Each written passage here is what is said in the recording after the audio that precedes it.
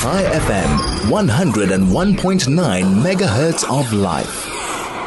So, Israel is currently being discussed at the International Court of Justice, and this is in the World Court.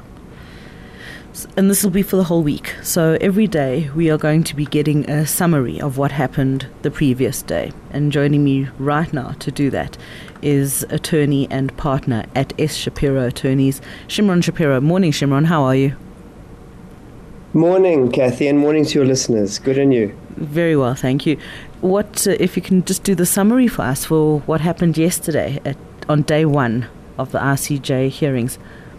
Just briefly, who brought this charge of illegal occupation of the West Bank to the World Court? So, this charge was brought by the Palestinians, and various countries have joined on. There, I think, last time I checked, there were about 54 countries that we're going to be giving presentations over the course of this matter. And just after watching yesterday and reading some of their submissions, to be frank, I don't actually know what the point of that was, because this doesn't take the matter any further. Unlike the matter in front of the ICJ between SA and Israel, this is not a binding decision. This is simply an advisory recommendation, you could call it that. And it does not state anything that hasn't been stated in the past. No new evidence has been presented. And if you could actually summarize what happened yesterday, all that it was simply just a diatribe by various anti-Israel individuals. There was no balance. The responsibility of the Palestinians in prolonging this conflict wasn't mentioned. It was as if there had never been any terrorism. There has never been the October 7th invasion.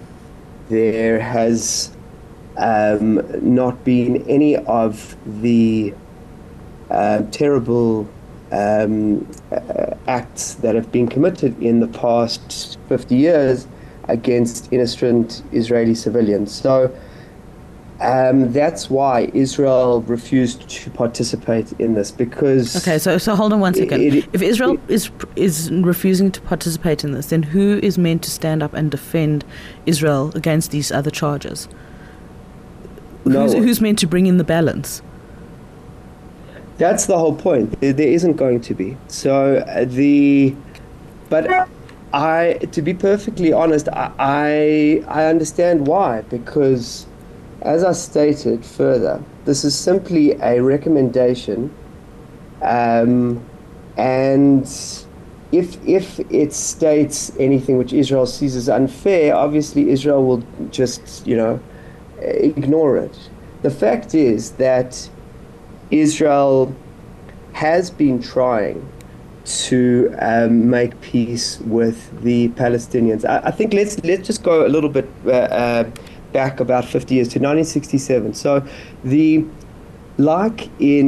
Allies occupied Germany and Japan after World War II until the Germans and Japanese citizens proved beyond a reasonable doubt that they were willing to live in peace with their neighbors. So that's the exact same thing that Israel has done here. They have not annexed any territory, as they could have done in any of the 50 years since 60 years since 1967. They have not done so. So they clearly do not want to colonize this territory as these presenters tried to make out yesterday. And all that they want to do is just ensure that their citizens live in a safe and secure environment as any other state would.